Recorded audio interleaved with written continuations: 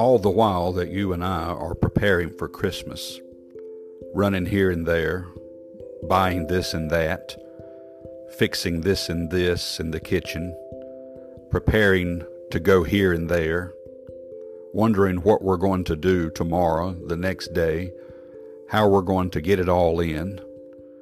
Can you imagine what it was like some 2,000 years ago? Very different from today.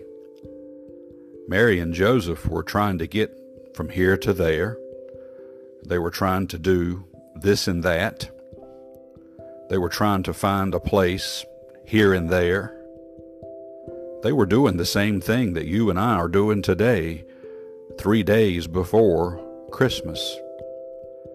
But it was far different than what you and I are doing today. They were simply trying to find a place.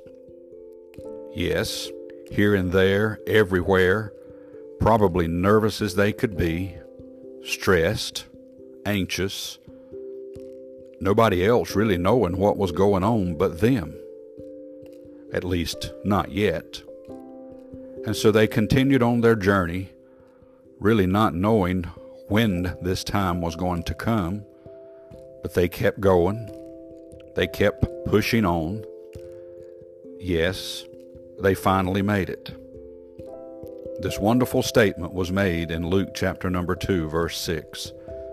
And so it was that while they were there, the days were accomplished that she should be delivered. That time had come. You and I, in just a few days, we will wake up and we will say, the time has come.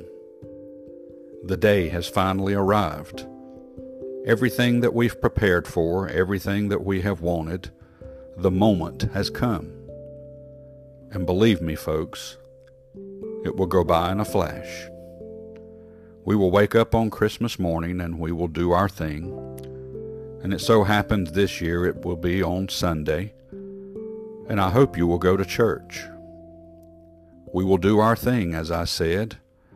That night will come, we will finish up whatever our plans are, and we will go to bed.